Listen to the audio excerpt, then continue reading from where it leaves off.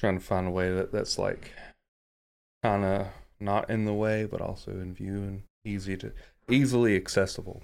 Easily accessible. That's what we need. Ease of access. Like the world today. It's easy. It's convenient.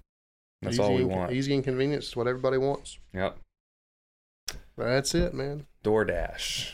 Why we pay $5 extra per item. And then so we can get $10 extra to have for the delivery. And then the tip.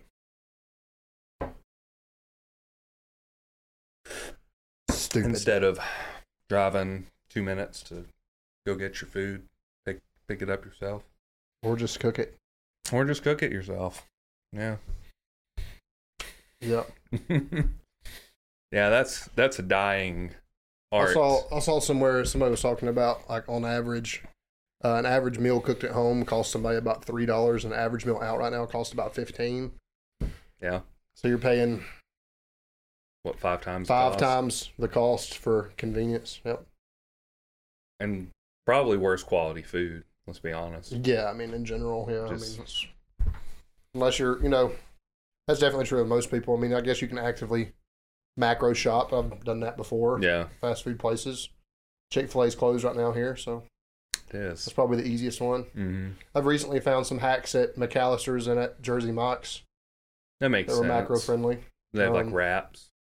No, actually sandwiches. The chicken Philly at Jersey Mike's, an incredibly large amount of protein. It doesn't definitely still high in fat and carbs, but the fat per gram of protein ratio is pretty on point. Right. You do have to save some calories for it. Both sandwiches are about 800, but both of them land at about 60 grams of protein and about 30 fat. So it's not too bad. No, it's not too not bad at all. So, I mean, you can do it, but most people aren't shopping that way for food. So no, they're just like, what tastes? Exactly. What has the most fat on it so I can slide it down my throat? Gotta go down that gullet easy, baby. Ease and convenience. That's what. Can I just dip this bread in some mayo and just slide it down my throat? I mean, I would probably do that. That sounds terrible. I like mayo. Fucking gross. I hate mayo. I've ate a lot less of it because Yeah, it pointlessly tanks my calories. Yeah. Yeah, just for not even... It's like adding 150 calories to a sandwich. Yeah. For just a bunch of fat, really. Yeah, for no real, like, productive calorie. Yeah. So, Not, is what it is. You heard it here first, folks. Mayonnaise, not macro friendly. It is not, no. It is Even not. light mayonnaise is probably not that great. No, probably isn't. It's probably still pretty high in fat. I mean, it's all it really is fat. Like, yeah, it's literally oil, egg, and vinegar, Yeah. lemon. That's what if you were to make it homemade. So, yeah. Bunch of fat. just a bunch of fat. Pretty much Feeling like that. me. Yep. Feeling that right Yeah, now. we ate ate pretty well outside of our macros today, I'd imagine. So I've only eaten twice today. So I don't know. I might be able to salvage it somehow if I eat like 10 cans of tuna or something. Yeah, I'm not gonna salvage it today. But I'm on the same boat. I'm just gonna kind of eat. Today basically ended up being my 4th of July celebration though, Yeah. because 4th of July ends up, it's in the middle of the week this year. It's on Tuesday. I'm working all day tomorrow, so it'll be pretty much spot on macros tomorrow. Mm-hmm. And then Tuesday, at that point in the middle of the week, it's just not terribly convenient to cook again. So Yeah, whatever gets meal preps, what getting eaten on Tuesday. that's so, fair. Just is what it is. So we had our grilled burgers and grilled hot dogs Yep. and banana pudding ice cream. Banana pudding ice cream. That shit was good. It was so fucking good. It was so good. Man, I'm telling you, you make it into a milkshake. Yeah, I'll be honest with you. I think it needs another banana. If you did a milkshake, you need some Extra some banana. whole milk, an extra banana, and a little bit of cinnamon. Yeah, that'd probably Would be set pretty it good. off. That'd be Yeah, dope. it would. It tastes like banana nut bread if you did it that way. Yeah, I guess it would. Yeah, I mean, all things are there to make banana nut bread at Yeah. that point, So, What's really interesting about it is like there's the banana ice cream and then there's the whipped topping kind of like. Did you notice that in the swirls? Like it's yellow and white. yeah. I don't know. I guess it's supposed to be meringue, right? Is that Yeah, what but they it were going depends for? on the style of banana pudding. Most people just use whipped cream, but yeah. Yeah. Could be meringue. Meringue. Meringue is just It's just egg. Yeah, it's burnt just egg. burnt egg and sugar. That's all it is. Pretty much, yeah. Oh. It does kind of make a key lime pie awesome, though. That's one of my all-time favorite desserts. I love key lime pie. It's fucking good. Key lime pie, lemon meringue pie, all that shit. Key lime's pretty much pinnacle for me. That's the goat for you? That's probably one of my favorite desserts. It's hard to say it's my favorite, but it's probably one of my favorites. Oh, man. Favorite dessert would be hard. I really like those fucking cake balls. Cake balls are really good, honestly. Especially if they make them right and they're really moist. I mean, it's cake and cream cheese. It's kind of hard right. to fuck it up. And then you get people that do the same thing with the Oreos around Christmas time, and they like white chocolate dip them. Yeah. That shit's pretty good. They sell those. I didn't know that. Yeah. They have like the covered Oreos, is what I think is what they call them. The covered white chocolate Oreos? Yeah, I've seen those. But I'm talking about like Oreo balls where the people add the cream cheese to them. Yeah. It's just like the cake balls. It's just ground up Oreos. Yeah. Yeah, I've had those before. Those are really fucking good. I was just thinking about like a dipped Oreo. Dipped Oreos are fucking fantastic too. There's no way to fuck up an Oreo. We could find a way. I mean, I'm not a big fan of. I will eat it. I like a York peppermint patty, but outside of that, I'm not a really big fan of mint. You don't like the mint Oreos? Mm-mm.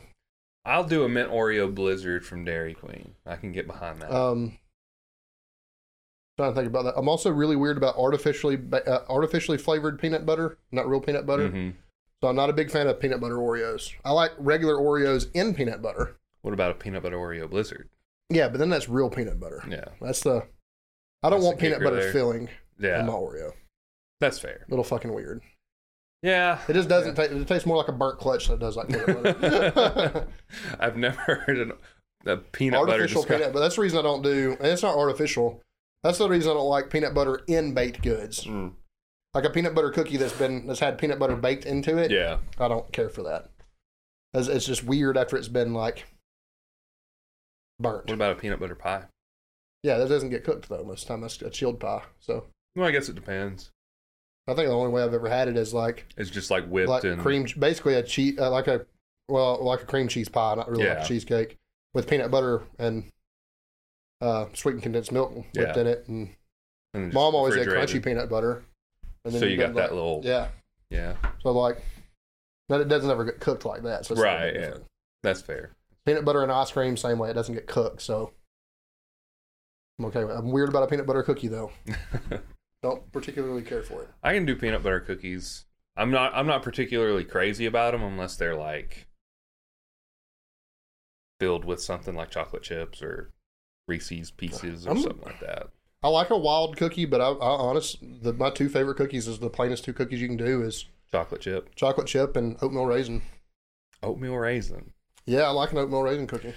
It's not, it's funny. When I worked at Jimmy John's, I had a guy who was a driver, and he always just like, oh, oatmeal raisin's just way better than chocolate chip. And I'm like, better? No. Yeah, I was just like, what? No, not better. What? And I do like an M&M cookie. Yeah. But then that's just a gay pride chocolate chip cookie, pretty much. June's over. I'm sorry. like those memes of the company that are like, all right, like, yeah, that was the sip it rip it plug for the entire month that we missed. Yeah. We didn't do anything, did we? We ate a M&M cookie for Pride Month. That's what we did. I didn't. I didn't either. So we did nothing. Let's just be honest. We didn't do anything for Pride Month. We are the way we are year round. We have to be politically correct. We can't say we're fascists. We're not. We're not. Although that's probably the easy way out for some people that would lose it arguing with us. Yeah, you're just a fascist. I am who I am. I feel like we're both very like middle ground when it comes to politics. So everything's right until it isn't. That's true. I mean, that's the truth. I mean, there's extremes you can go in every direction, and I think that, without getting too political, I think that some things that left-leaners support and believe in were right until they were wrong. Yeah. Because I've talked often about how I believe in gay rights and stuff like that. And yeah, that's what the whole like. I believe in trans rights. The trans athlete episode, that's basically what we said. I still believe though that your rights end where someone else's begin, and that was the problem with with the trans athlete discussion is that you are then taking advantage of somebody else's rights. Yeah. So I mean, it is what it is. So we had well, let's go ahead and say welcome to the Sip It and Rip It podcast, guys. Yeah. We've had a tangent going on for a minute. And we missed Pride Month. That long and short is that we missed Pride Month. And peanut butter cookies taste weird to Zach. That's pretty much what you missed if you skip ahead. Yep. I'm Nathan. That's Zach. I'm Zach. At Nathan Skedios on Instagram, at ZG underscore Summer Shred Journey. Yeah. I think I'm about to change that. Yeah. Yeah. It makes sense. I'm temporarily out of the Summer Shred. Yeah. And so I don't have to keep saying that goddamn handle. And then the podcast at Sip and Rip It. We post some memes sometimes. We do post memes. Huh? We do post memes. Sometimes. I wonder if that's going to hear. Is it picking up? Oh, it picked up. Yeah, it's picking up. Yeah, scratching is picking up. Also, if you like, that's I do that a lot. Too. Yeah. That's what it is. Play y'all a little song. play a little song. Bitty. Speaking of songs, we had a listener ask a question about some songs, didn't we? Yeah, we did. I think we probably should wait until meat and potatoes on that, though. Oh, you don't want to mention it now? Yeah, let's go. Let's get on into it. I figure we'll save it for PR song time because it's the fitting. That's moment, fair. You know That's fair. So, what did you do in the gym this week? Me, I fixed my goddamn squat. Is what I did. You did, or Joe did? Joe did.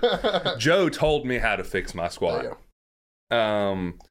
But no, so we had a really productive day on Tuesday, I want to say, because I didn't go on Monday because I was having a really fucking bad 2 days with my lawnmower. So I didn't make it to the gym on Monday. Tuesday I went in pretty frustrated just by everything that was going on. And I was talking to Joe while I was warming up, trying to figure out what we can do about my squat. And we had come to the conclusion about gluteal amnesia. That may have been the week prior. I can't remember that we came to that conclusion. He gave me some homework to do, and I kind of tried to do it, and I got back with him. I was like, I'm not really feeling anything. Okay, well, do you feel it at all? I think I was walking on the treadmill while I was talking to him. And he said, well, push your hips forward, kind of like get that clench feeling. And, really like straighten your legs when you bring your foot up. And I said, okay. And I could feel it. And I'm like, yeah, I can feel it there. And he's like, okay. So just kind of keep doing that and hold on to that feeling because that's what you're looking for. And I said, okay. Finished that up, went to my warm-ups, did all my warm-ups. In the middle of my warm-ups, when I was doing split squats, I was like, I can really feel my glutes all of a sudden. I was just like, okay, something's connecting here. So I'm getting that mind-muscle connection into my glutes. Then I go to squat. Just fucking perfect. Like, I don't know how else to explain it. I just really got glute activation. Had none of that wink. Like, everything was smooth. Everything felt great. I had no low back pain. Like, it was like a miracle. I was just like, what the fuck, dude? Like, it just out of nowhere, just like completely fixed. And I'd been working with him for, it was about a month now.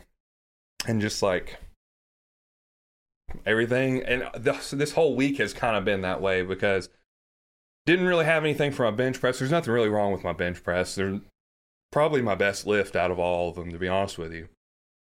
And then, Friday I was doing deadlifts and I sent him and I was like I was getting pretty pumped because like I was getting the bar floating off the floor and I was like, this is awesome. I'm like getting real good slack pulling stuff. And he said, hey, well, I was doing that. And then when I got to my working sets, I was getting frustrated because I could feel the bar pulling me forward. My back was kind of rounding a little bit. And I told him, I was like, I'm getting a little frustrated about this and bitched about it a little bit. And he looked at it and he said, all you need to do is like take a half step back. And I was like, that's something Ron had talked about. Ron changing that. Yeah, Ron said that for you. And I never really thought that I needed that. Like, I didn't think it was an issue. Took a step back, pulled. I was like, holy shit. And it was just like a different deadlift. So for the record, y'all, he's talking about physically taking like a half step back. So we're talking about 3 to 6 inches depending on the person. So for me, it essentially, and this is something that we talk about all the time, is mid-foot is where the bar should be sitting. That's where it was sitting. Yeah. So really, I had just been not following my own advice and not being midfoot. I just got a little closer to the bar than that. So he said, yeah, just take a little half step back and really focus on pushing your knees forward and getting that into the bar. And my positioning was so much better. There was no low back pain, which deadlifts don't really bother my low back that much anyway, but it significantly felt better, felt more drive out of my quads.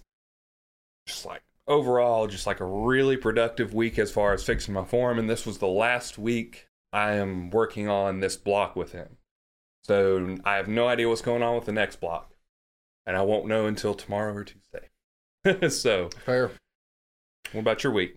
Continuing with RP bodybuilding for the most part, or RP hypertrophy, or whatever you want to call it. It's good. Trying to rectify my squats. Yesterday they felt ridiculously heavy. I do have a knee problem right now, but it's not affecting my squats or my lunges or any lower body work, except for I can't really do leg extensions that well. Yeah. I think it's that patellofemoral syndrome or whatever that runner's knee, I think is what some people call it. So it was from wearing it wasn't a gym injury, it's from wearing slides too much.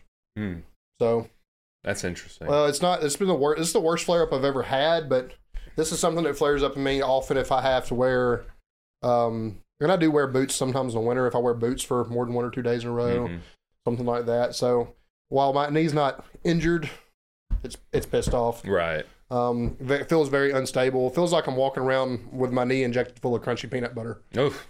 But I mean, there's no pain in a squat. Right. There's no like lateral pain. It's not painful to touch anywhere. So it's just, I think that's probably all it is. Yeah. So that's just a really weird analogy. Is crunchy peanut butter. That's what it feels like. Yeah. Another analogy is you ever step in mud and like your foot kind of sucks to the ground a little bit. Yeah. It's kind of like that all the time. Okay. Yep. So not real fun, but no. It's just pissed off. I don't think there's anything detrimentally wrong or anything. So that's what it is. Kind of like ease up a little bit and let it do its thing. Upper body strength is really good. Lower body strength probably it's hard to tell because I'm not deadlifting right now. I feel like my lower body strength is good. I'm just dealing with pain. Deconditioning the squats, trying to get used to squatting without a mirror, which sounds like a ridiculous thing for a power lifter, but we do squat facing a mirror a lot, and I didn't realize how much I counted on that for depth. Not just for depth, but checking my upper body position and stuff. Yeah. You know what I mean? I'm used to relying on visual cues where I should be relying on, what you feel. How I feel. Yeah, absolutely. So it almost feels like I'm brand new to it and relearning how to squat in a lot of ways, which is probably good for me. It's what I've been doing for a whole month, is just relearning how to squat. So. Yeah, so, I mean, we talked about some of the things that Joe's brought up with you before as being possibilities. We didn't really look into them too much, but I'm actually working on several of the same things myself. Yeah. So. Mainly the hips more of a hips forward position. Yeah. Hips under you. Yeah. Not really forward, but hips under you. It really makes a difference on how your glutes activate is the biggest thing that I've noticed. Yeah, because you automatically just get that squeeze when you push your hips forward, and if you can stay there. One thing that really got me, so I always grab the floor, now that I'm putting my hips below me, and I really am thinking about pushing my knees out, and I'm like driving extremely hard my knees out, and that's making a huge difference in my positioning overall. Yeah, that makes sense, man. I think these are things, me and you've both done, obviously I've done a lot of coaching, but me and you've both done a little bit of coaching. I think these things are easier to identify in somebody else than they are in yourself. Yeah, I think so too. And we wasn't 100% sure when we talked about it with yours, but that's something we did. Right there at the beginning with Joe, I think you were in the shop when we discovered the pelvic tilt or the hips forward thing. Yeah. That's something that we've discussed before. I mean, you can see it in other people better than you can feel it in yourself. Yeah.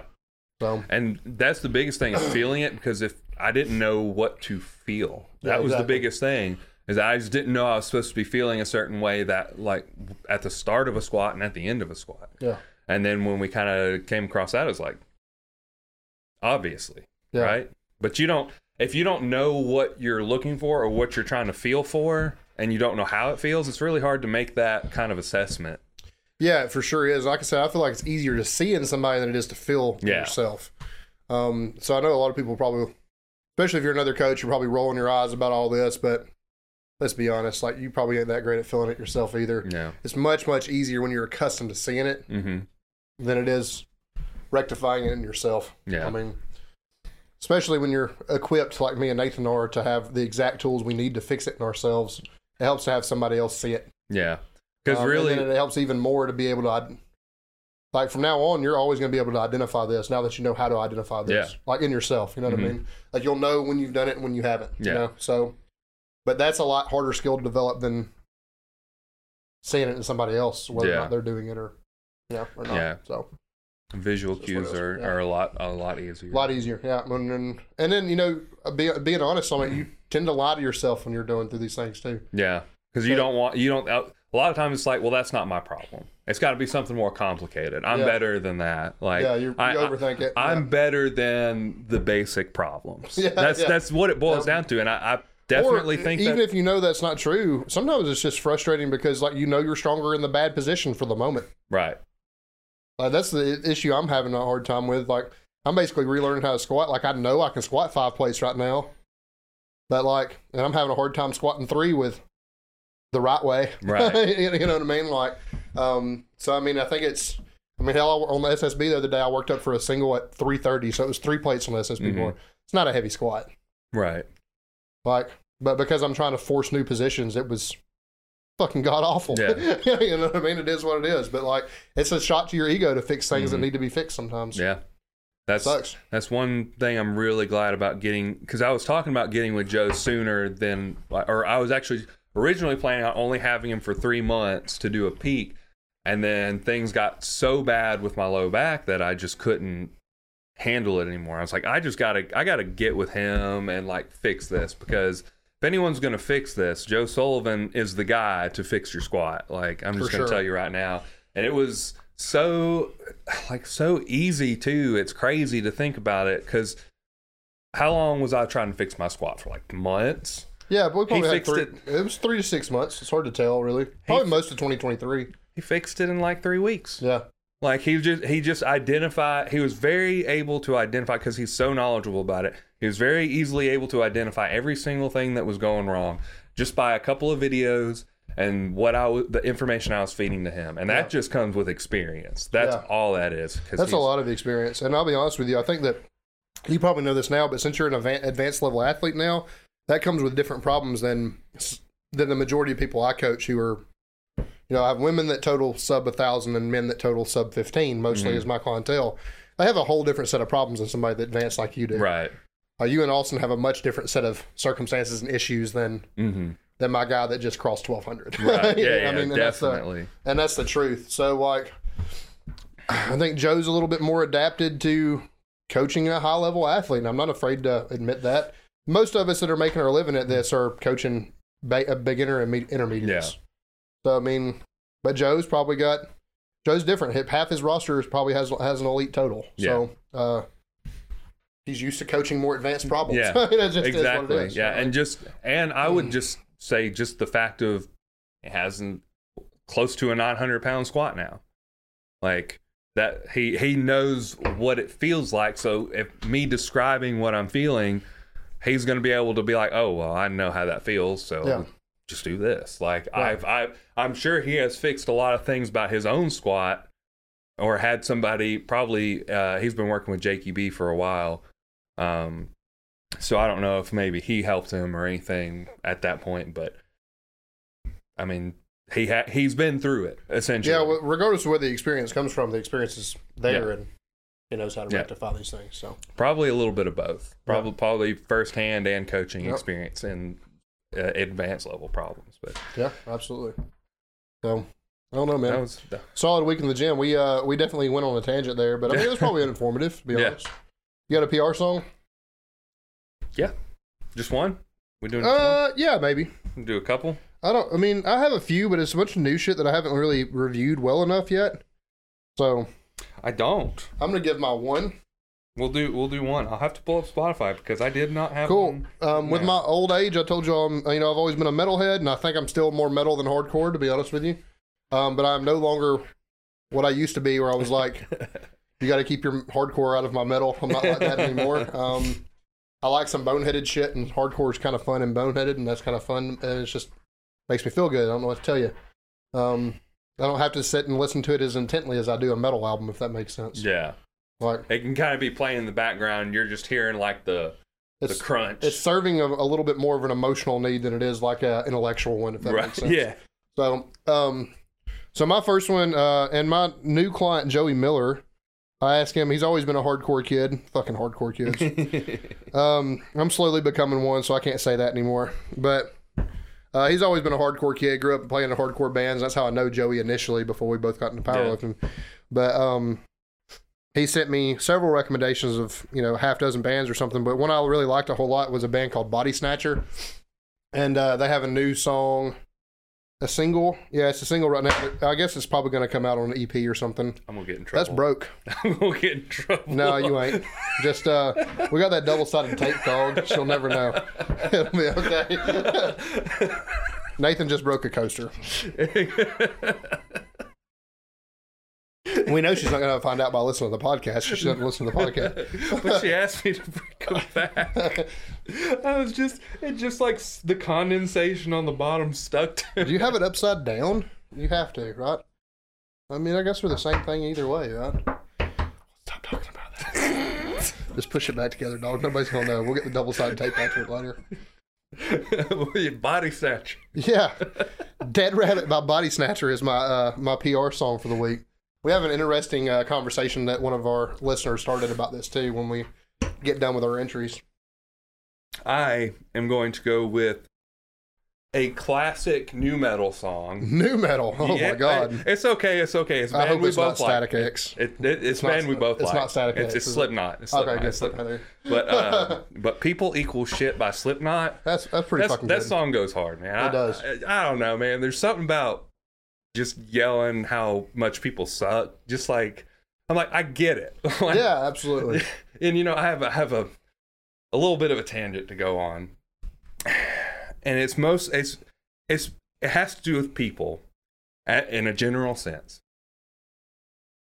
I don't know when it started happening so much, but people are just fucking disgusting and have no hygiene. Nobody is washing their hands anymore. That is a little gross. I saw probably a 13, maybe 12-year-old kid go to the bathroom and walk out without washing his hands today in the gym. And I was like, what the fuck, dude? Where are your parents so I can just slap them? Like, that is just gross. I just don't understand it. So people equal shit. People equal shit. Probably shit on their hands. They probably got shit on their hands because they're not washing them. God damn. Yeah, so I mean... Oh, like, I got another one. This is an actual shit story. Oh God! And this happened. This should have gone to the beginning before we did the intro. This happened Friday at work. So we have a toilet that's out. Uh-oh. There's a trash bag wrapped around it so that people know don't go to the bathroom. Somebody shit on top of the trash bag.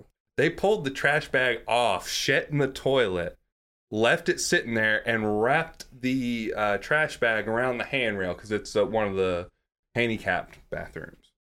And just walked out. People are savages. It's just fucking gross, man. Like, I mean, if we're going that way, I got one too. Let's go. Shit stories. Yeah, so first of all, this man is in his 90s. He's lived a long life. He barely knows who I am anymore. He's got dementia. But my granddad and my uncle came and visited me at my nutrition store in Coleman. And I have a rocking chair that I keep up there. It's like a fold-out rocker, like you'd take to like the racetrack or like to a sporting event or something. It's just a folding chair. It just happens to be a rocker chair, right? So granddad's 90-something years old. So, of course, when he comes in, I give him the comfortable seat. I get my ass up and I'm like, here, granddad, you can sit here. They're planning on staying with me for a half hour or so and talking and whatnot. About 5 minutes in, my granddad's like, well, I think it's time to leave. And my uncle's like, oh, okay, Dad, whatever, we'll go. He's like, say bye to everybody. And granddad got up and said bye to everybody and left. And about halfway to his car, I looked over at my rocker and I looked at granddad. I looked at my rocker and I looked at granddad. And there's shit in my rocker. And there's a brown spot in the back of the old man's pants. And my granddad literally came to my store to see me at work long enough to shit in my chair and leave. That's a pretty... It got first of all, the whole store got cleaned like thoroughly a couple of times. And then the chair has gotten cleaned. I almost feel like I've had to clean it every day before I can sit in it again. I'm back using the chair, but like if that thought creeps up in my mind, like I have to like habitually clean it beforehand. Oh man. So yeah, he can't help it. So I'm not mad at him, but speaking of old men shitting, we really hit a stride here today.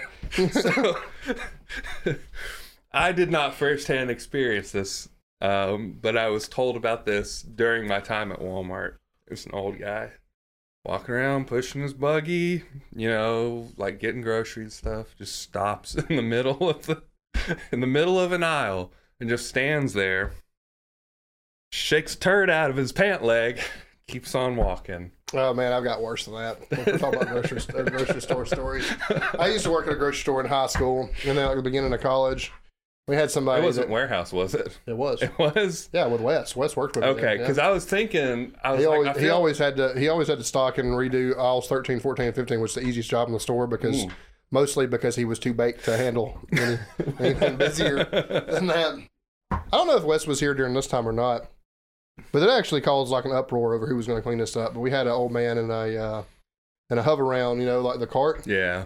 Who had a colostomy bag. Busted. And it left a trail of sewage. Oh man. All over the store. Yeah, that's one of them. And then another that's time, one of them. Somebody used the bathroom and they got it everywhere. I'm talking about like I don't remember it the way that everybody talks about it, but there are people that claim that it was on the ceiling and everything. And my friend Patty at the time was training a new cashier, and the cashiers were responsible for... I was a stock boy, so if anything happened on the floor, we were responsible for it. Bathrooms, though, break room, shit like that, cashiers did it. He was training a new cashier, opens up the men's restroom to a literal shitstorm like everywhere. And he's toward the end of his shift, and he's like, well, you know what to do. Knock yourself out. Just hands the mop off to the new girl and fucking clocks out and goes home. Did she quit? Not that I recall, but... I probably would have quit. Just instantly right there, I've been like, you at that cannot point, pay honestly, me enough. And you're in an industrial building, they have drains in the floor. Honest to God, at that point, I go get the water hose from the meat market. If you don't know, all meat markets have to have it because they have to bleach and clean and everything at the end of the night. So they use a water hose and they just do an industrial drain and, you know, clean it up that way. If it had been me, I'd have got the water hose out of the break room and just sprayed it. Bleached everything, put on the gloves up to my elbow, a mask if I could, and hose that shit out. Just give me a hazmat suit, dude. There is no damn way I'm doing that with a mop, though. No. Doing it with a mop? Ain't no way I'm doing it with a mop. My brother had the exact same story. They had Burger King instead of grocery store. Poop stories. People have no respect for anything, but I just let alone like public places. I'm just curious what their bathroom. Have you ever gone to the bathroom at a music festival? No. Fucking dirty ass fucking hippies. I would never. I don't know that I could go. I know hippie culture is like almost a little popular right now and all that shit, but man, that's fucking, if you've ever been to a music festival, you know that's the nastiest fucking human being alive. You can probably smell them a mile away. God damn. They have to use a bathroom after them. I mean, there's no sitting down at one of those. Nah. Like, if you have to go number 2, you hold it, period. He's like, I'll find somewhere in the yard. I will die of indigestion. I'll back up. My colon can rupture and I'll die of sepsis in this parking lot before I use one of those bathrooms. There is no way. No way I'm fucking doing that. I just feel like, especially, I used to go to like Warped Tour a lot. Yeah.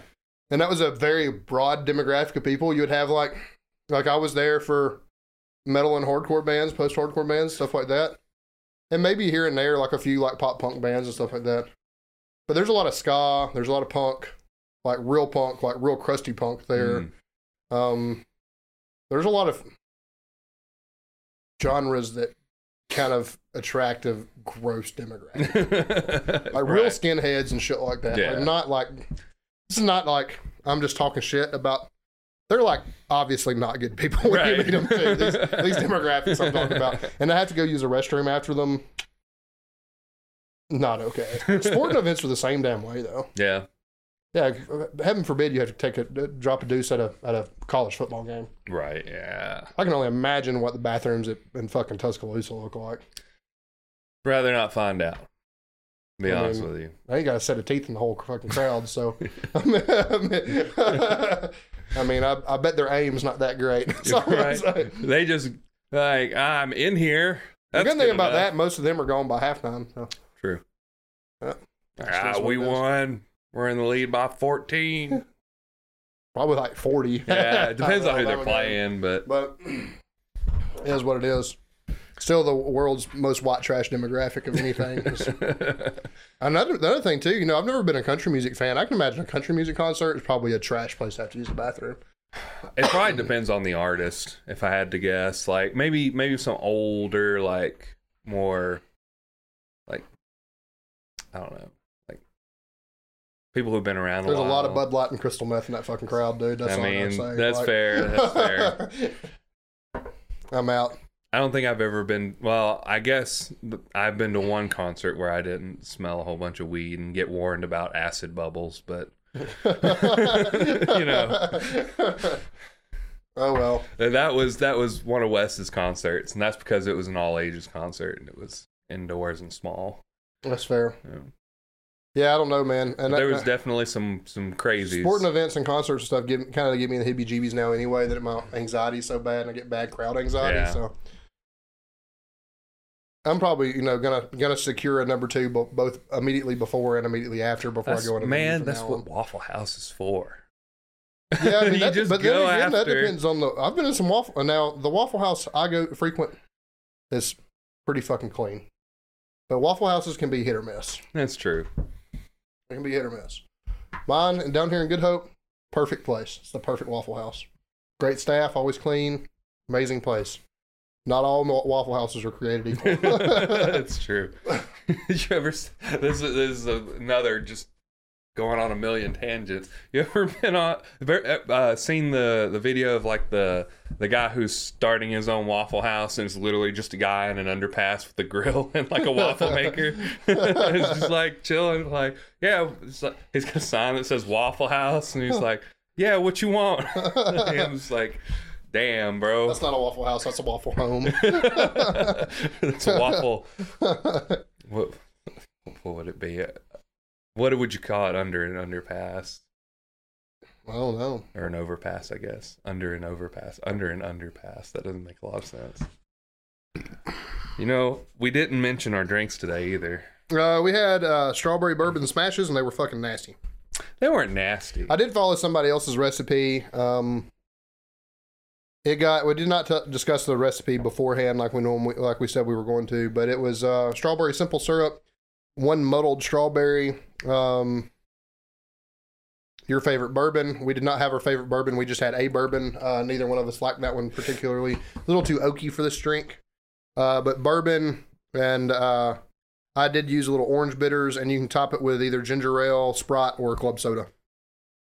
So we used ginger ale. I think that complements the strawberry quite a bit. And honestly, I think it really helped that double oaked bourbon because that was a little too strong of a bourbon for that. Yeah, for that style of I think if we had done a really light soda like Sprite or club soda, I think it would have been undrinkable, to be honest with you. That's fair. This is what it is. And then we kind of passed over. We're all over the place today. That question that our listener had. Yeah, so Braxton, he listens to a lot of them, and Braxton is a much better person than me and Nathan. He's a good religious man. He's a very good one. Not a judgmental person at all. He's just an amazing human being. But he's a very godly man and somebody I respect quite a bit. But he asked the question. He wanted to know when we got on the dark path that our playlist obviously exudes. So, how did we go down that path to get as dark as our playlist is currently? Do you want to start or do you want me to start? Mine will probably be long-winded, so you better start. Okay, mine's very short. So, I grew up in a religious family, so it wasn't a whole lot of, well, I say I did grow up in a religious family, sort of. My dad was religious for a time period, and then he was not. He was not before he met my mother, and then after he was, and then a little later he was no longer a religious man. That being said, so when I first started listening to music, and it was I'll say this, I didn't have a lot of interest in music as a kid, as 8, 9, 10 growing up. Just didn't have a whole lot of interest in music. I got to 12 or 13, and I was just watching American Idol with my mom. That was my music taste. So it's changed dramatically. So I listened to that stuff, but I didn't really get it, right? Yeah. So I listened to it because I was like, oh, this is what people do. They listen to music. I didn't really understand it.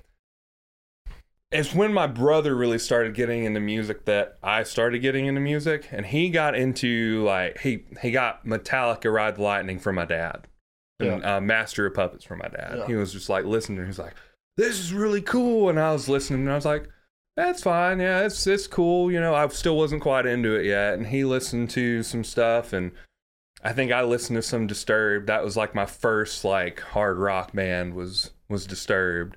New metal hard rock, and I was like, yeah, I get it, this is cool. And my brother got it, The End of Heartache by Killswitch Engage. I specifically remember that's a core memory, and I was hearing that, and it was the first time I heard the scream vocals, and I was like, I don't know how to feel about it, I wasn't quite there yet. And then just being around it from my brother and Wes and my dad wasn't really listening to that kind of stuff at the time, where I didn't really notice it because we didn't really talk about music. But just kind of gradually, right? So it starts with Metallica, Disturbed, Anthrax, Megadeth, which I wasn't huge on Megadeth, but I listened to them. They're old thrash metal. A little bit of metalcore, Killswitch Engage, All That Remains, kind of just those are probably good scream vocals with clean choruses kind of thing, just kind of stuff. And then just Dimmu Borgir, Cannibal Corpse, I guess what it really boiled down to, and it's kind of like a weird addiction thing, is you're looking for the next what can be harder, what can be it is. Yeah. I compare it to drinking beer. I know you're not a real big beer drinker, but you've probably experienced this with some liquor. If you drink cheap beer long enough and you drink a good beer all of a sudden, oh damn, this is good, right? Mm-hmm.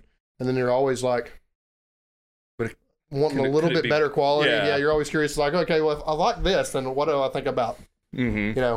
It kind of does open up a Pandora's box in a way too. Yeah.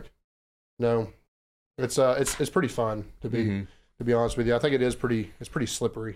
But yeah, I mean, it's when you get used to one thing, then it's not heavy enough, and then there's a point where you almost regress, where I kind of still like this old shit that I listen to, listen to more stuff like that, and then even new stuff like that, and you just end up going down a whole lot of avenues. To be honest.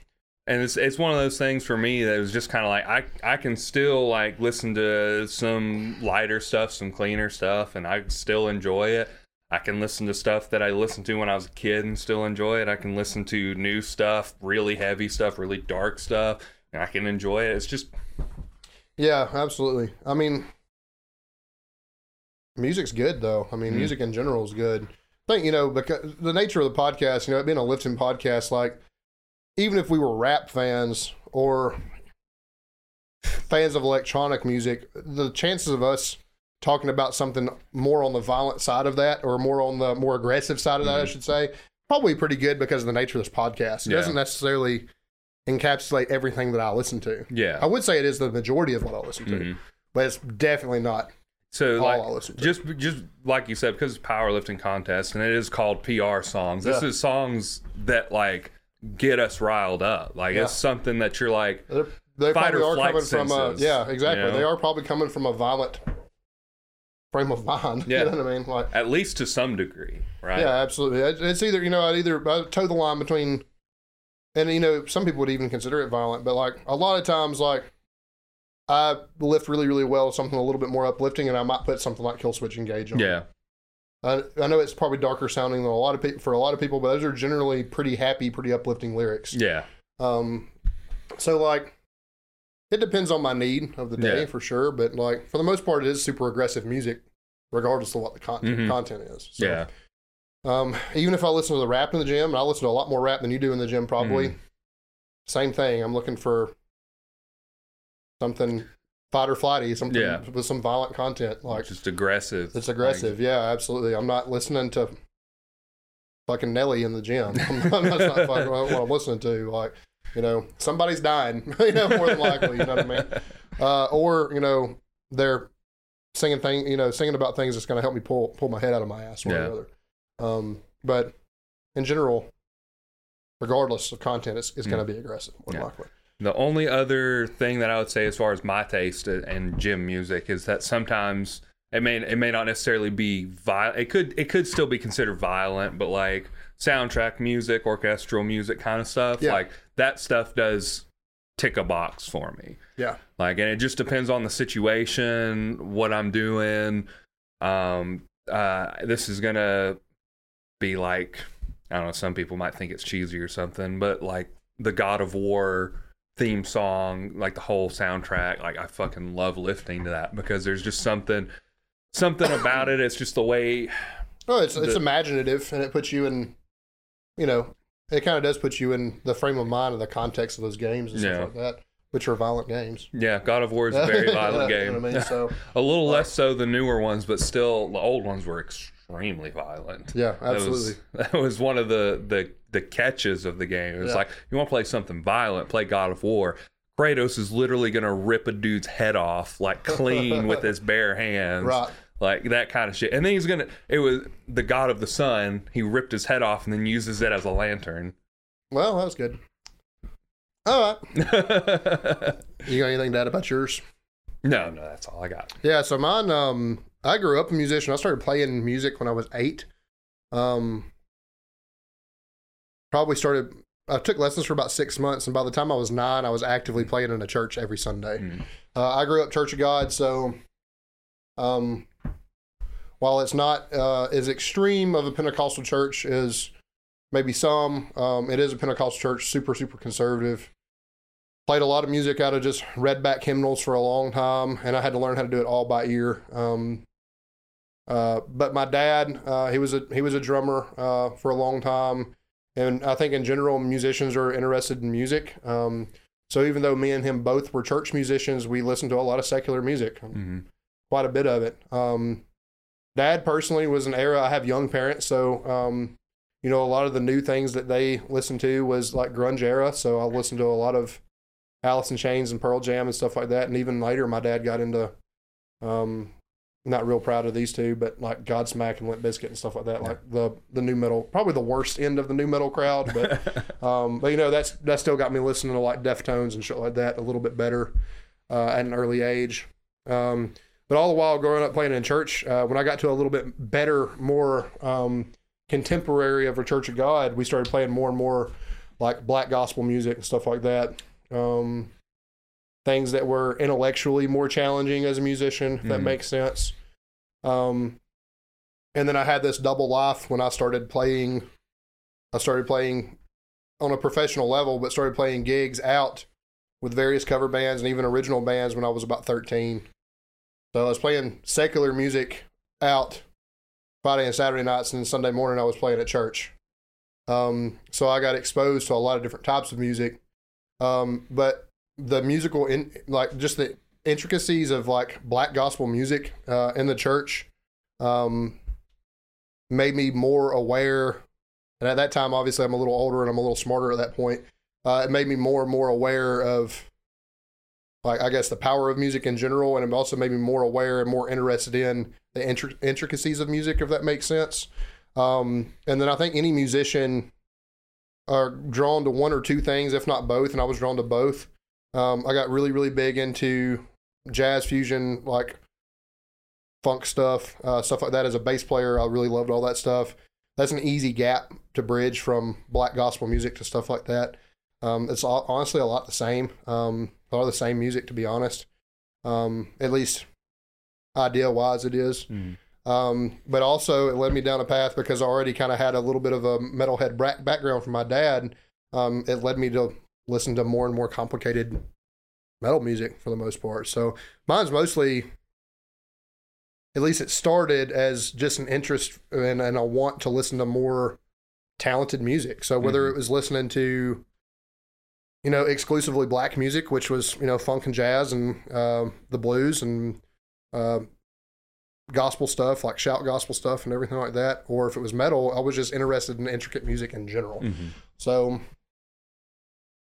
we live in a pretty much predominantly white county, so you start playing music out and stuff like that, most of the time it's going to be rock and metal bands. I mean, it just is what it is. There's not a lot of opportunity to go play. I can't really go play in a funk band in Coleman County, Alabama. Yeah. So, as a bass player and as a good one at that time, I cut my first record at like I was 13 or 14 the first time I recorded. So at that time, like that was, if you were a good musician, that's just what you got into. So that's what I got into, and you acquire a taste for it pretty quick. And my interest in it was mainly, I wanted tougher music to play. I wanted more challenging music to play. I wanted to be a better player. I practiced that stuff a lot, all those genres. And then now that I'm older, it's become more and more about the music itself and more about the attitude. I used to not really care, and I still really don't like other people. Music's not really about the lyrics for me. Like if it's good music to me, I can get around lyrics. That being said, I find myself, especially being more athletically driven now, more and more geared toward content, what they're talking about. I do like a violent lyric. It just is what it is. It scratches the box for me. I find it very, very cathartic with my poor mental health. I'm a very, very empathetic person. Don't do a lot of harm by anybody. Take good care of people. But there is something cathartic about listening to music that talks about chopping people up and, dismemberment. And there's on the new Acacia Strain record, there's a lyric that says, "May the bodies I burn light my way," and that's like, that's fucking cool. Like, but I don't feel those kind of things at all. But like, I'm so polar opposite personally. Like, I don't have a violent tendency at all. I'm generally a pretty patient person. Definitely not narcissistic. I'm not very self-centered. So that music kind of almost a little bit being the opposite, or at least the content of it. Those people aren't, but the content of it almost being pretty much polar opposite is cathartic to me. It's like watching a horror movie. Like, I would never want any of those things to happen to anybody ever, but like, still fucking fun to watch. Sorry. It is like, so, I think honestly, heavy music's helped my mental health out more than anything. It makes me really, really happy to listen to something just stupid heavy and stupid violent. I think that heavy music opened my eyes up about spirituality a lot, because there was definitely a point in my life, like growing up in a religious household, music in general, especially live music, people feel very connected to live music. So these like spiritual feelings that people feel when they're at church listening to the church band play their favorite praise and worship songs or favorite hymns or hymnals or something like that. If it's God to you, that's fine. I mean, I think that it probably is to a lot of people. But I can tell you that I think my biggest like idea swap conceptually is as a musician and playing it. When I started getting the same feeling playing secular music that I did playing church music, I realized that it's not God. It's just the power of music's just that fucking good. Like it is a spiritual experience to get to play it and get to play it for a lot of people, whether it's in a secular setting or in a religious setting.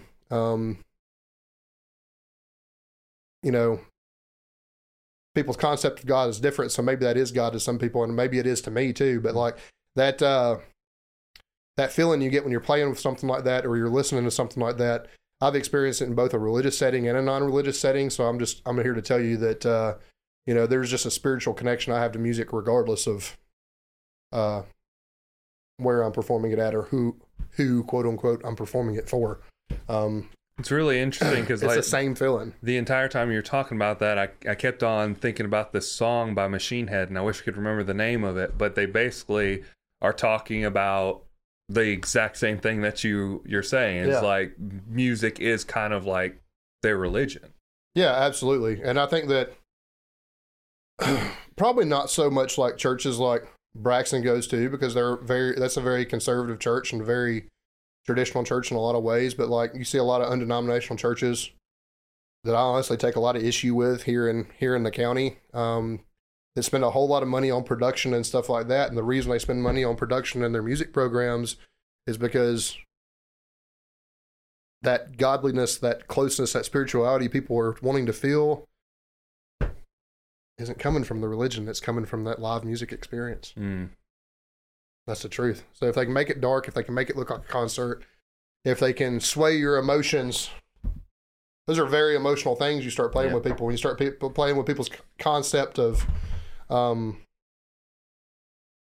just even like light and like their like senses, you're starting to play with some people's senses when you start dimming lights and putting on light shows. And it's praise and worship music's all very washy. There's a lot of reverb in it.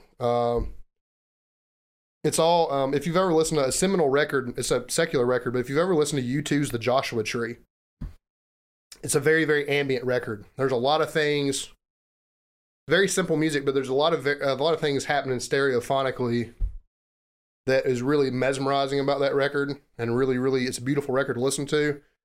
But like all new praise and worship music is basically U2 worship. I mean, they're copying it. And keep in mind, by the way, when I say U2 worship, that's like something metalheads say when a band sounds too much like Metallica. It's Metallica worship. Or, new death metal band comes around, they sound too much like Cannibal Corpse. It's Cannibal Corpse worship. So I'm not saying they're worshiping U2. I'm just saying they're ripping U2 off. But that very, very like ambient music and stuff like that, they're doing, that's specifically marketed to get people to feel a certain type of way. And to go with that live music setting, you dim the lights, it's dark inside, and you have this like super, super emotionally driven ambient music. Yeah, I mean, the chances of, if you have any soul at all, the chances of it, putting a tear in your eye is probably pretty fucking strong. Yeah. So, it's a big, honestly, I mean, the congregation is playing checkers and the people up there are playing chess. I mean, that's it. I mean, it's an emotional manipulation. Yeah. And I first noticed that, like I said, because I have the same emotional experience playing secular music as I do playing religious music. Right. I've been hired plenty to do both. So, yeah, it is what it is. The only music I would say I don't have any type of emotional connection to is just something I outright don't like. I don't even really have like much of a connection. If I'm playing in a cover band, probably don't have much of an emotional connection to like country songs, stuff like that. And I've been hired to play a lot of like Broadway and like plays and stuff like that. I don't really have much of, it's not like doesn't do something for my spirit to play those kinds of gigs, if that makes sense. But it is what it is. Yep. That was a complicated answer. Yeah, it felt like a tangent. I'll say this too. In terms of the heavy stuff, another big thing that had an influence on me in terms of heavy music, and Nathan remembers this, and a lot of people may not, but there was a huge influx of Christian bands in the heavy scene in the early 2000s. There was a bunch of post-hardcore bands. Think of bands like Norma Jean and Under Oath, although I don't think Norma Jean is anymore. Under Oath isn't either. But bands like that claimed to be Christian bands at the time were bands that I picked up on and started listening to at church, and they were a big introduction to more alternative style or more independent style heavy music. As I Lay Dying, Impending Doom, yeah. I mean, they even had their own, the Repentagram. Yeah. They had their own like pentagram logo that was made for Christian listeners. They called it the Repentagram. That's what they called it. I mean, there's a lot of those bands that were very much an introduction to heavy music for me, and they were at the time marketed as Christian bands. Killswitch really wasn't. The Killswitch, like especially the End of Heartache record, has a lot of biblical references on that record. Lyrically, lyrically a ton. Me and you talked about a song the other day that's near and dear to my heart. The whole album is about just various ways to die, but on Metallica's Ride the Lightning, Creeping Death is 100% a biblical story. Yeah. What's funny is I remember Tom Araya of Slayer talking about context mattering so much, but if Slayer talks about drinking the blood of the lamb or whatever you want to talk about in a non-religious context, they're satanic. But if you open up your hymnal, they're talking about drinking blood all the time. Like, so it's about a mental context. Like, you think it's bad, but like they're singing about the same shit everybody else is already singing about. Like, your church music's talking about the same things. So I think that for better or worse, the single most important book to all of heavy metal is the Bible.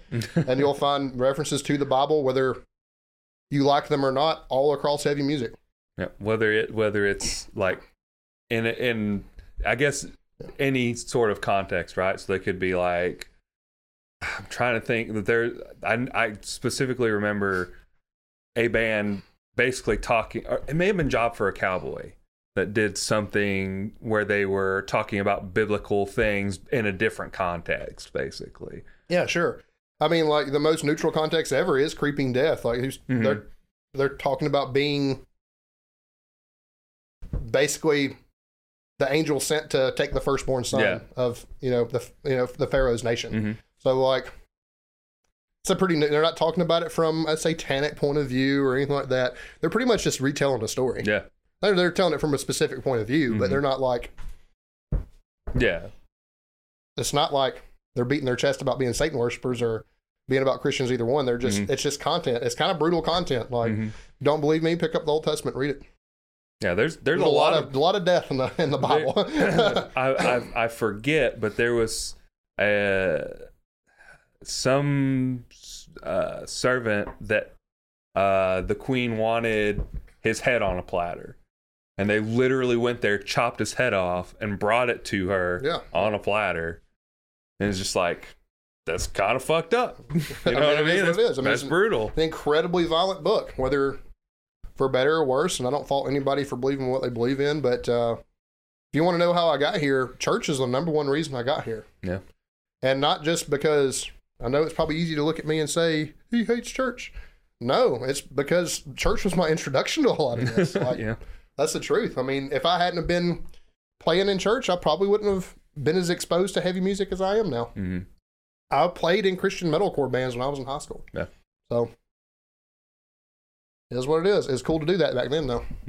So it's not cool anymore. So much anymore. We also wear women's jeans all the time. So I mean. The old skinny jeans days. I never got into that phase. That was before they made cuts for men that were similar. So yeah, I remember when I was a Hollister size 6 in high school. I always wore baggy jeans. Yeah, I mean, I went through that too. You know what I mean? Like, that was my whole thing. Baggy jeans or just like carpenter's jeans. Those were the only two things I probably wear. saw me in baggy jeans, circa Slipknot and Korn t-shirts or something. Yeah. You know what I mean? That's fair. That is kind of the vibe. That is definitely kind of the vibe. But yeah, I mean, by and large, it's church that got me here. Interesting. It is. It's hopefully that answered some questions that people had. I mean, that's about as in-depth of an answer as I can give you about how I got to where I'm at. Yeah, mine was pretty short and sweet. I mean, that was. Well, I know you dabbled in playing music, but playing music at the level I've played to and its importance to me and across my life is, I've had a lot of time to reflect on how I got here. Right. So, yeah. I don't regret it. I don't think that listening to this music's bad for me, and my kid's going to grow up listening to it. I don't think it's going to be bad for her. I think by and large, metalheads are more intelligent than the rest of the population. I think that there's probably studies out there to prove that. Matter of fact, I think that I've read a few. You can Google it and find out. But they will always reference the Mozart versus heavy music. I can tell you this. Let me ask you something. You take a band like Between the Buried and Me. Do you think 200 years from now, when music scholars are studying music of our age, do you think they're going to be studying that, or do you think they're going to be studying a praise and worship band? They're going to be studying Cardi B. They're not going to be studying Cardi B. You know what I mean? But like, you look at like the musical genius that is like, probably giving them too much credit because they were a little cheesy, but like Dream Theater or Between the Buried and Me, orchestral music isn't necessarily dying, but it's dying to the general public. Right. There's a place for it in entertainment, but it's mostly movie scores and stuff like that now, right? Video game scores, a huge place for orchestral music. So when you go back and look at important music from our day, it's going to be music I listen to. Right. It's not going to fucking be Cardi B and Chris Stapleton and... I mean, it's not. I completely agree because all that music is generally like fad music. Like, it is. And there is a place in music history for folk music and folk genres. And I'm sure some of that stuff is going to rear its head in some music history talk 200 years from now. But are people going to sit down, like in music school, I had to sit down and analyze Bach and Mozart and Beethoven pieces, brick by brick, break them down note by note and look at chord progressions and melodies and harmonies and stuff like that they use in that music. Do you really think they're going to fucking do that with Hillsong United? There's 4 chords.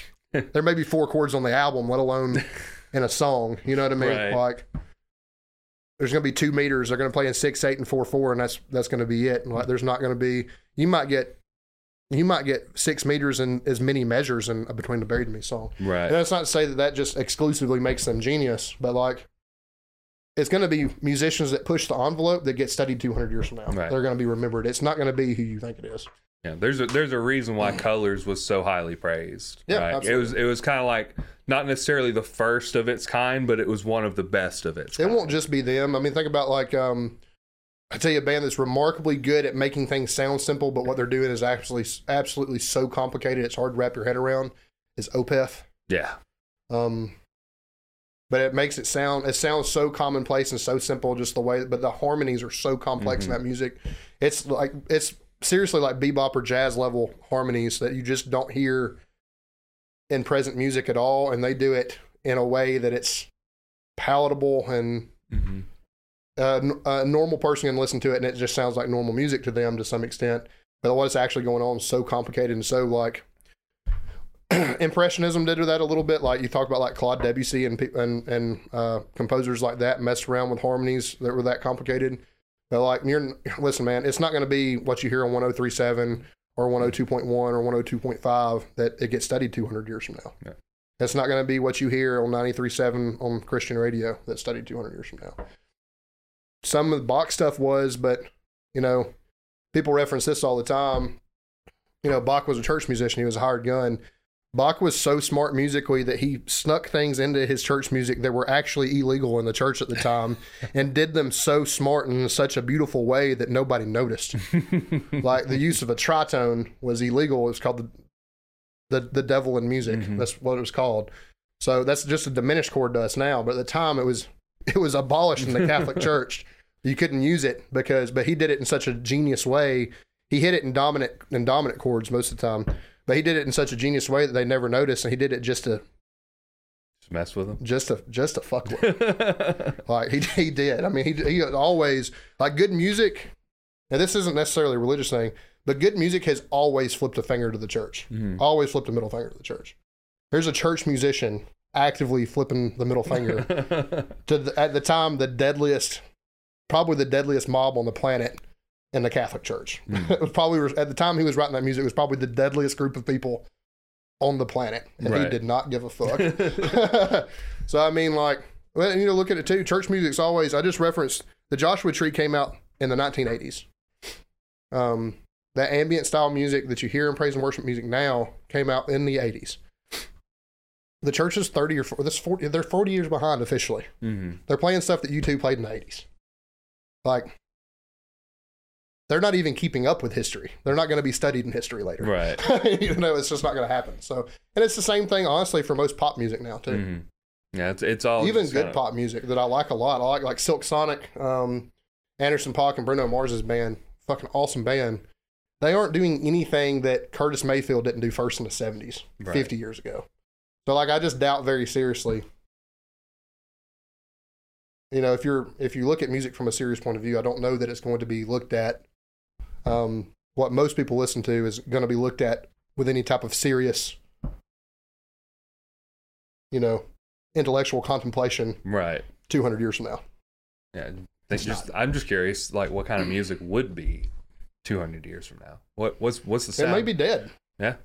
Which I hope not. But I don't think so. Music has been, it's been around since we've been alive. Like well, you know, I think about like the advent of AI and stuff like that. Like, if you wanted, you know, there's AI stuff good enough now. If you wanted to print out sheet music for an album in the style of Colors but not colors, it could probably print you that out right now. Right. And it's like frustrating because of how many years it probably took to write that music. But how good is it?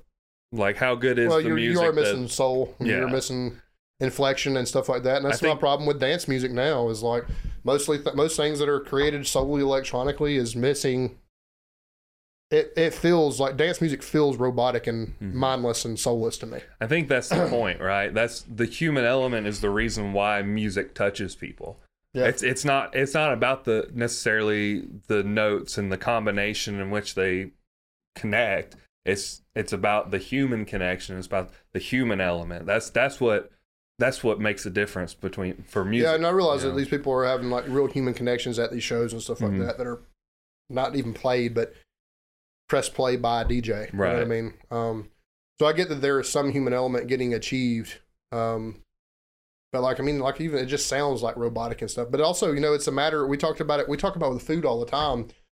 We talk about it in politics. There's a reason why there's only two major parties here in the United States. It's the Republican Party and the Democratic Party. I don't agree with either one of them. Mm-hmm. But those two things, having choice A or choice B is easy and convenient for people. Mm-hmm. Pop music is consumed the same way fast food is. People don't want to have to go out and look for good music. So they take it at face value, and 103.7 plays this. This means this song's cool. This is what I'm listening to. Like, there's a few more sources now, but like, you know, SoundCloud rappers. Like, that's a one-stop shop for people. People that was easy and convenient for people to find new music for a little while. And it put a lot of bullshit on the map. You know what I mean? Like, nobody's like looking hard for good music anymore. And I say nobody as it's a general population. It's not all of us, but like, it's disappointing. Mm-hmm. So everything gets consumed the same way, whether it's politics, food, music, your favorite sports team. I was going to say entertainment in general. Entertainment in general, it's all about ease and convenience. Yep. And your health now is about ease and convenience. I can specifically just like think about like stuff used to be if you wanted to watch a TV show, you had to be there at a specific time on a specific channel to watch it. Nobody's going to do that anymore. That's way too difficult. If you can't stream it, I'm not watching it. Yeah, and I'm guilty of that. Yeah. And I mean, it's fair, right? Because like we've become so accustomed to it. It's like it should be available on stream at some point. So I'll wait, and if it doesn't, then I just won't watch it. Yeah. That's, by another note, though, look how easy it could be to access new, good, artfully done music now, and it doesn't have to be genres that I like. Mm-hmm. But it's so easy. You have so much stuff at access, and it's still not getting consumed because it's still not. Because you know, your friend you go to the club with every Friday night don't like that, so there's no. It's not easy and convenient for you to just fall into that, right? Right. Like, it's always something else. I mean, this is what it is. So I just don't know. I don't know what music looks like 200 years from now. And by the same exact token, and for the same reason, I don't know what fitness looks like 200 years from now. Food. Look at food. Look at a prime example of this is the Ozempic fad right now for people in weight loss. Yeah. Well, why are they buying it? Because it's easier than diet and exercise. Yeah. Is it a shot or is it a pill? A shot. It's a shot. Yeah. It's a lot easier to get a shot than it is to change your life. Oh, it's a hell of a lot easier. Yeah, it'd be even easier. You know, metformin is a pill, but they know they don't hand it out like they do Ozempic. Right. Like, it's a lot easier to do that than it is to just fucking quit eating ice cream. Mm-hmm. You know, ice cream is goddamn good. It's fucking good. But like, you know, I mean, it's always ease and convenience. Yep. People, you lost 30 pounds on Ozempic. Oh shit, I need to go get on that shit too. Mm-hmm. Like, don't have to change anything about your day-to-day life. No need to be more disciplined or a better person or anything like that fitness brings people. Mm-hmm. Fuck it, we'll just do Ozempic. Yep. It's fine, whatever. And when that's done, that fad's over with, it's going to be something else. Yeah. When they inevitably find some sort of horrible side effect that kills people or... They already did, right? Did they? I think there's some like cancer links to Ozempic or something. Was it? Yeah, I think so. I would have to... Hold on a second. We'll just do some research real quick and... Yeah, I don't want to talk out of my ass to you guys, so... Yeah, definitely not. But I do think... I remember hearing something about there was something, but I don't know. I feel like Lane Norton was talking about it. And again, this is just recollecting. I don't know for certain. I feel like he was talking about it, and there was something like it wasn't as serious as the claims had made it out to be or something. The chances were really low. I can't remember specifically. Kidney problems, allergic reactions, gallbladder problems, changes in vision, inflammation of your pancreas or pancreatitis is what that's called, low blood sugar. Mild ones, nausea, vomiting, diarrhea, stomach pain, constipation. And it has recently been linked to a very high risk of thyroid cancer. So it was linked to cancer. So, well, what a surprise! Instead of still easier than making the swap from 85-15 to 93-7 though. But is living with thyroid cancer easier than? Well, we talk about it all the time in fitness. You have to choose your hard. Yeah. Your diet can be hard, and you can have a long, healthy life, or you can have a short, unhealthy life, and that's going to be hard too. Yeah. So, you got to choose your hard. Some people just aren't willing to choose. Most people are willing to put off the hard. Yeah. And for the diet-wise, I'll be honest, for the most part, I have been. We've talked about that constantly. Mm-hmm. I'm aware. I'm not, neither me or you, you're more disciplined diet-wise, but we all do something like this. Like we're all participating in the ease and convenience and the here and now over the long-term right answer in some way. Mm-hmm. But kind of bullshit, man. Like, dangerous. Mm-hmm. That's going to be, it may be the fall of Western civilization, to be honest. I think one thing that's really interesting is like when people get really overweight and, sometimes they don't notice it immediately. Right? They don't notice how much everything hurts immediately. Yeah, normal is normal to somebody. When they're younger, especially if they get overweight when they're younger, they kind of like, they just don't really notice like, oh, this is just the way life feels. They don't know that life can feel better. And it's just really interesting that people will be like, oh, well, they'll be 25, 26, like. I'll feel fine. Feel great, they're like, oh, your blood work comes back good, even though you do need to lose weight, but your blood work comes back good. And then, maybe 5 years down the road, oh, well, starting to look a little worse. Are you my joints are starting to hurt a little more too. I'm like, no, well, you should probably lose some weight. Well, it was never a problem in the past. Well, that's because you were healthier. Like, you were younger. Your body was probably thinner. Even probably so. Yeah, you absolutely. probably did put on more weight because your metabolism slowed down as you got older. Yeah. That's one thing that has been somewhat of a blessing for me, is that my metabolism has slowed down a little bit. Well, as a powerlifter and as somebody that was always a hard gainer, that's true. Yeah, it's absolutely. Like, but as a kid, I was always extremely skinny. I had a super high metabolism. I could eat anything I wanted and I would never gain weight. And it took like force feeding to gain weight. And now, whereas when I was first starting, it took like, 4,000, 4,500 calories to gain weight. I can gain weight on 35 now. Yeah. There's a lot more muscle mass there, and movement's a little more, it works a little harder. I mean, I don't know. It seems like my metabolism has just slowed down as I've gotten older. And we're talking a 3-year difference. Yeah. From 26 to 29, I'm going to be 30 this year. Yeah. It's slowed down that much. 1,000 calories. You think about 1,000 calories, that's a lot of food. It is. That's for some people, they probably died a little bit too stringently. It was a whole day's worth of food difference. Yeah. You know what I mean? So it's wild, man. But people, like I said, people don't, if they can put off the hard, they're going to always put off the hard. Yeah. And that's the unfortunate. And that's a shame. Yeah. So, it is what it is, man. That went off big time. But I mean, I'll be honest with you, like, we were talking about the ease and convenience of music, leading people to having bad taste and not looking into those things. But ease and convenience is a poison that affects every aspect of our everyday life. Yeah. It does. Ease of convenience of getting Burger King DoorDash to your house as opposed to cooking a steak. Yeah, absolutely. I mean, hell, you could cook a ribeye and it's that's the fattiest meal on the planet, just about. Yeah. And it's still going to be healthier and less fat than a fucking Whopper. Yeah, for sure. So but you're not going to get a Whopper. You're going to get a double Whopper with cheese, extra mayo, fries, and a large Coke. Yeah. Right? Because absolutely. Or maybe a milkshake if you're feeling. You could actually have a better meal By the time you pay DoorDash, you could have a quality ribeye, probably 16 ounces of baked potato, and a salad. No red-blooded American is going to turn that meal down, and it probably by the time you DoorDash, it's probably still cheaper than. Yeah, if you cook fucking ribeye, if you cook it at home, a pound of ribeye is still going to be cheaper. You think about it, even the expensive pound of ribeye, you're probably spending like $18 on it per pound. That's every bit of a DoorDash order now. Yeah. If you're going to get a double Whopper with cheese, a large fry, and a large Coke, you're going to spend $18 on that. Yeah, potatoes not going to cost you much. 5-pound bag of potatoes. You probably already got the butter, salt, and pepper in the refrigerator somewhere. Like, hell salad, yeah, you can do what I do. bucks. You can fucking skip the salad if you want to. Yeah. Like, but I mean, you can eat better. Yeah. And let me tell you something. A steak is, if you're cooking it correctly, if you don't fucking cook it to death, at a 550 degree grill, which 550 to 600 is ideal in my opinion.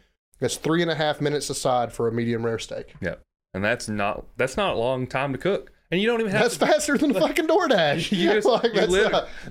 Unless you're seasoning it or marinating it or whatever and letting it, sit. Well, I'm a dry rub guy, so it's like, I'm gonna season it the way I want it, and it's gonna come to room temperature, and I'm gonna throw it on the grill for 3.5 minutes aside. That's it. Yeah. So you're talking 20 minutes in total. Yeah, maybe. Now, if you're like I said, if you're setting it out and let it come to room temperature before you put it on the grill like you're supposed to, that's 20 minutes. If you're doing a potato, I mean a little bit longer. Potatoes, shit, dude. Forever. Box. I mean, I've used this before when I was on the vertical diet. Box mashed potatoes. If you're willing to do skim milk and no butter, perfectly good macros, and you can get dozens of meals out of a big box of instant mashed potatoes. Is it your preferred potato? No, but at least it's done in fucking 5 minutes. Yeah. You know what I mean? Like, if you do like homemade mashed potatoes, I think it usually takes me like 15-20 minutes to do some homemade mashed potatoes. Yeah. So I mean, you think about that, that's still going to be better than eating French fries that have been in a deep fryer that's been fried 100 days in a row. I am an absolute slut for fast food. So I know how convenient. That's a devil of mine that I am absolutely trying to beat.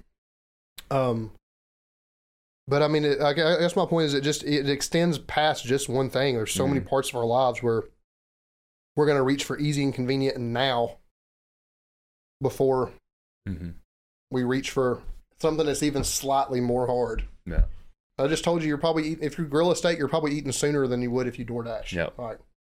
But so you're really talking about, at that point, you're not even talking about the now. You're talking about just ease and convenience. But let me tell you from this perspective, and this is a perspective that I have had in the past.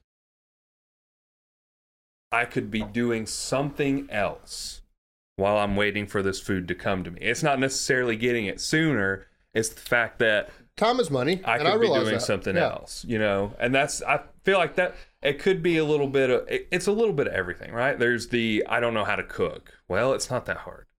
Watch a couple YouTube videos. You'll learn how to cook. Literally follow instructions. Yeah, it's not hard. But then it's my schedule's busy. I don't have time. Well, you can make time. Like you honestly can. If from my perspective, I make meals my 2 breaks at work. I make meals for all 5 days. I work 4 days, but I make it from Monday through Friday. Takes me about an hour to make meals for 10 meals. Actually 15. I forget because I do my meal at the end of the night too.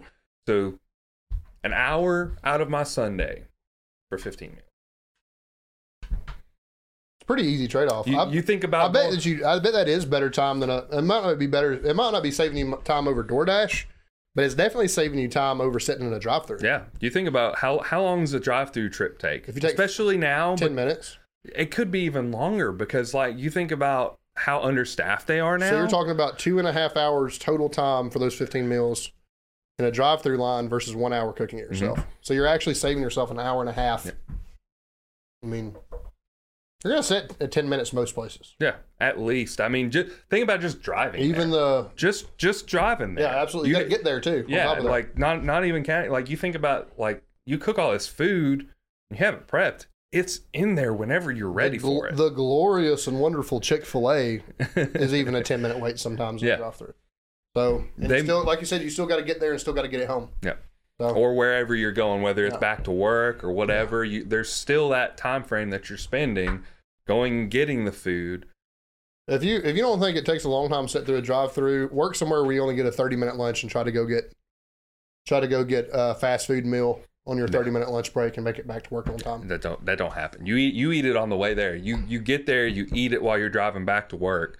And if you're not done, you're eating it as you're walking back into work. Yeah. You're not sitting there enjoying your lunch at work in the break room. Yeah, how fucking miserable is that too? That's stressful. Yeah. Because now not only are you stressing out because you're spending a fortune on fast food. I guarantee you that's the person that says I don't get enough breaks at work or work's too hard. Mm-hmm. Probably so. Is the one that spent all their break. They could have sitting on their ass like it's meant to do. Mm-hmm. They spent it, fighting traffic in a drive-through line being for 2,000 calories of McDonald's to just be stressed out and piss their break away. Yeah, and you just think about like stress raising cortisol, like it, like all around it. It's just more and more sounds like a terrible idea. It does, yeah. I think it's harder and harder to justify the more we talk about it. Yeah, there's so many more cons than there are pros. We talked about it at the beginning of I don't know if we were rolling yet.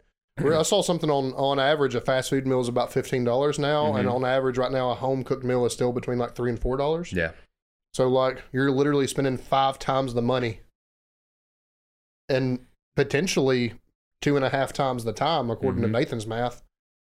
Now, it does depend on what you're cooking and how you're going about it. But, like, I can tell you right now, I make steak, rice, carrots, and broccoli or green beans now every day. That's a staple meal in my diet. And then spaghetti with beef. I'm doing a little bit fattier, 85. And then just some sort of tomato sauce just to like, because it's fairly lean for what it is. Sure. Like you might not think, oh, that's a lot of carbs and stuff, but I'm allowed to have a lot of carbs. I'm just not allowed to have a lot of fat right now. But I mean, super easy, doesn't take too long to cook. And then my other one, here lately I've just been doing a tuna sandwich because it's convenient. The macros are really good on it. But used to, I'd do like a thing of chicken and rice. I'd cook my rice all at the same time. I'd cut up some chicken, I'd grill it or shred it or whatever I was going to do. Maybe a vegetable with it. And then I've just been doing fruit with it. Fruit's super easy. You just buy it. Yeah, you literally just buy it. Just buy it. Yeah. Like, I mean, if you got a pineapple, you might have to cut it up. You can buy it cut up. Yeah. Fruit is so accessible. Like it. Yeah, I mean, we could sit here and get more and more frustrated. I get frustrated with myself thinking about this. This very much is my problem. So it is what it is. I'm a motherfucker that'll have meal prep done and still go buy fast food. So, I mean, it's an addiction on top of that, man. Yeah. I mean, it really is. Well, they do make it in a way that is so extremely palatable that like you just crave it. Yeah, you're the sugar. You're like a fucking rat in a maze for that shit. It's just like the combination of the salt and the sugar, like, is just extremely, like, you just want it. Yeah. Like, I could think about it right now. Like, man, I could go to Wendy's and get like a Dave's Double. It's fucking good. Like, it just tastes good. Yeah, it does. Tastes great. Well, we've done a lot of ranting this episode. We probably need to wrap it up. That's going to be the whole episode. It's just we just ranted. Rants. We didn't have a clear. We answered Braxton's question. We didn't have a clear topic today, and that may have bled through a little bit, but it'll be the rant episode. It's the rant episode. That's what it is. But we still got to do dad jokes. Yeah, I'm going to give you dad wisdom. I actually told it to you a while ago, but okay. Just for the record, it's considered training as long as you have gloves on, apparently, when it comes to beating your kids. So wear boxing gloves, Dad. I wish my dad would have wore boxing gloves. But don't you have to give them boxing gloves too? Oh, yeah. I mean, they have to have gloves for it to be fair, for sure. Yeah. Fair. Yeah. He's having a girl, by the way. He's also having a girl. I am also having a girl. Just to take that into consideration, it might be deemed a little less vile if it was a boy, but you put boxing gloves on and start hitting a little girl, man. No, I don't think I'm not doing that. But I wouldn't either. Just the thought of it makes me go, oof. I got a feeling my little girl's going to whoop a lot of little boy ass, though, for a little while, probably. Oh yeah, I'm hoping. Yeah. So I did the smart thing that I said last week, and I saved a bunch of dad jokes that I found throughout the week. So you were prepared. I was prepared this week. Let's go. I'm gonna give you a few. So, if you're feeling down, try drinking a pint of water before going to bed. It'll give you a reason to get up in the morning. Great. I've dedicated my whole life to finding a cure for insomnia. I won't rest until I found it. That's probably pretty accurate. Probably.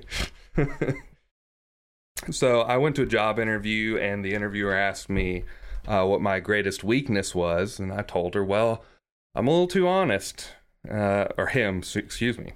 He said, I don't think that's a weakness. And I said, well, I don't give a fuck what you think. I guess this is the last one I saved, so we'll end it on this one. What do you call a deceased Finnish man? I don't know. Finished. That makes sense. Waka waka. Oh, those last two got me pretty good. Finished. I remember there was a mutiny on Facebook, and I really hate this, but I'm going to share this real quick. I caused a huge uprising on Facebook one time, way back in the day, because I'm not on Facebook now. I hate that fucking thing. This is like circa 2010 or so. Ryan Dunn from Jackass had passed away. And my status for the day was stick a fork in him, he's done. I spelled it D-U-N-N.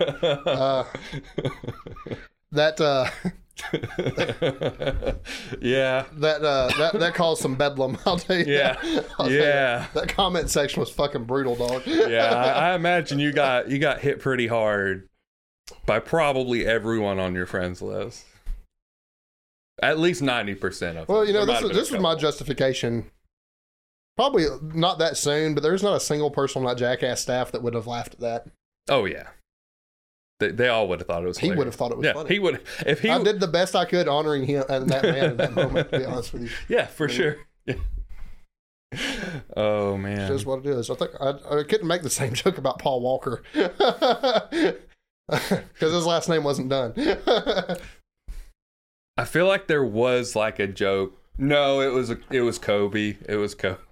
Yeah, but I guess that's where we're ending it. I told you that one at the gym, and you were like, "Oh man, too soon." I was like, "Yeah, but it was fucking funny." So I wish I could remember what it was. Yeah, I don't remember the context of it either. I remember the context. I just don't remember the joke itself. It was something about you can't say Kobe anymore, and I don't remember why. That was the whole joke. Can't say Kobe anymore, and then there was something. I don't remember. Something. Poor man, poor daughter. Rest in peace. He was great athlete, good person, I think. Maybe. Yeah. I mean, I think for the most part he was. Probably not a terrible well, he was a hard worker. I don't know, man. You just don't know anymore. Like, you could... this is probably controversial. He did have some strong allegations brought up against him in the early 2000s. Well... It is what it is. Won't go into detail because everybody misses him. I think that is somebody that everybody genuinely misses. Yeah. He is one of those athletes that transcended the sport. Like even if you didn't give a fuck about basketball, you know who Kobe Bryant is. You know who Kobe is. It's the same thing with like LeBron and Michael Jordan. Like, yeah, basketball has a weird way of finding these like idols that transcend the sport. And yeah, the only it has a lot more casual fans than any other sport. I think the only baseball athlete to really do that was Barry Bonds. I can't think Bonds, well, a bunch of those guys like Bonds, McGuire. I think around here, I think about Chipper Jones as being I somebody that that's a household name, right? Yeah. But like, yeah, not too many baseball. Seems like it's mostly football and basketball. That's kind of football gives us so many; it's almost hard to keep up with. But basketball just has had like 5 or 6 guys that doesn't matter. Don't matter if you like it or the sport or not. You know who they are, and you know they're fucking good at what they do. Yeah. Basketball's given us more of those individuals than anybody has. And then an odd one, I'm not the biggest fan because I hate the sport, but Tiger Woods did that with golf. Yeah, that's true. Even if you didn't give a fuck about golf, and I absolutely don't, you got to think Tiger Woods was a badass back in the day. Yeah, he was. So I mean, he is what it is. He just he basically won 90% of the championships he was in, right? Like for the longest time, he just like. But yeah, for a long time, like if he was playing, he was winning. Yeah. So. But this is not a sports podcast. It's not. Well, I mean, powerlifting is a sport. You don't need a whole topic to talk about powerlifting being a sport. No. But we won't go into that either. So thank you guys so much for listening. Rate us 5 stars. Even if you don't listen, give us a download, please. That helps our metrics somehow. I don't fucking know how the Spotify algorithm works, but downloads and likes and follows are what apparently we need. So should we leave the coasters here? Maybe. I think I'm just gonna brun it. I'm just gonna be like, hey. I'm gonna take mine out while it's in one piece. Okay.